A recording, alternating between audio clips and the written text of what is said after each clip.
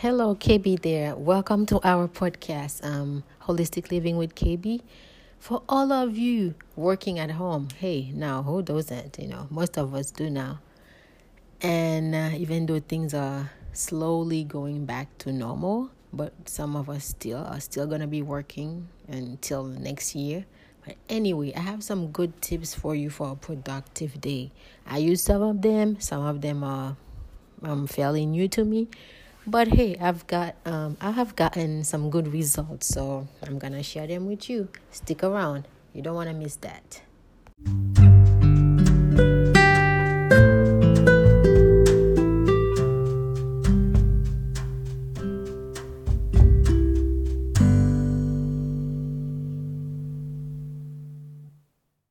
Hello and welcome back.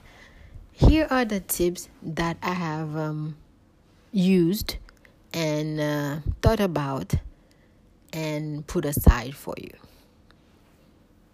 One thing I do believe is that you need to prepare your day the night before. It's like it starts with a very good night's sleep, and you need the sleep and the rest, in order to have a good day. So this is a priority. Then next, I think you should go for your morning routine, like coffee, shower, wear something breezy, colorful, because sometimes the colors, when we need that enlightenment with the colors, and that give us an extra boost, mood boost, if you want to call it this way. Also, you need to stick to a schedule. If you want to start at 8:30, you do it. 9, then be on the same schedule every single day. Don't change it like one day 10, one day 9.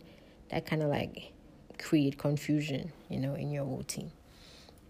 Also, I think you should definitely check the time of the day where you feel more productive, because at that time you definitely are more creative, and that really helps. So if it's some people, it's the morning, some people it's in the afternoon. For me, I do remember sometimes it's nighttime. So I will wake up in the middle of the night and work. So try to have like that balance and find what really suits you, depending of the project you're working on. Also, I know by now most of us are like have a place to work, a particular place to work at home. But some people still don't have it, and they have to wait until kids, go to school, or kind of like set up, their desk somewhere. I think that most companies have, thought about it, and they probably put some funding aside to help employees do better at work. At home, sorry. So you can ask HR or your boss if there's like a little cash or something if they want to reimburse you or something like that to help you do better at home. Also, I do use that very often. Use some fresh air in between tasks. Open the window, go for like a 5-minute walk, get outside, get some fresh air, and then go back in.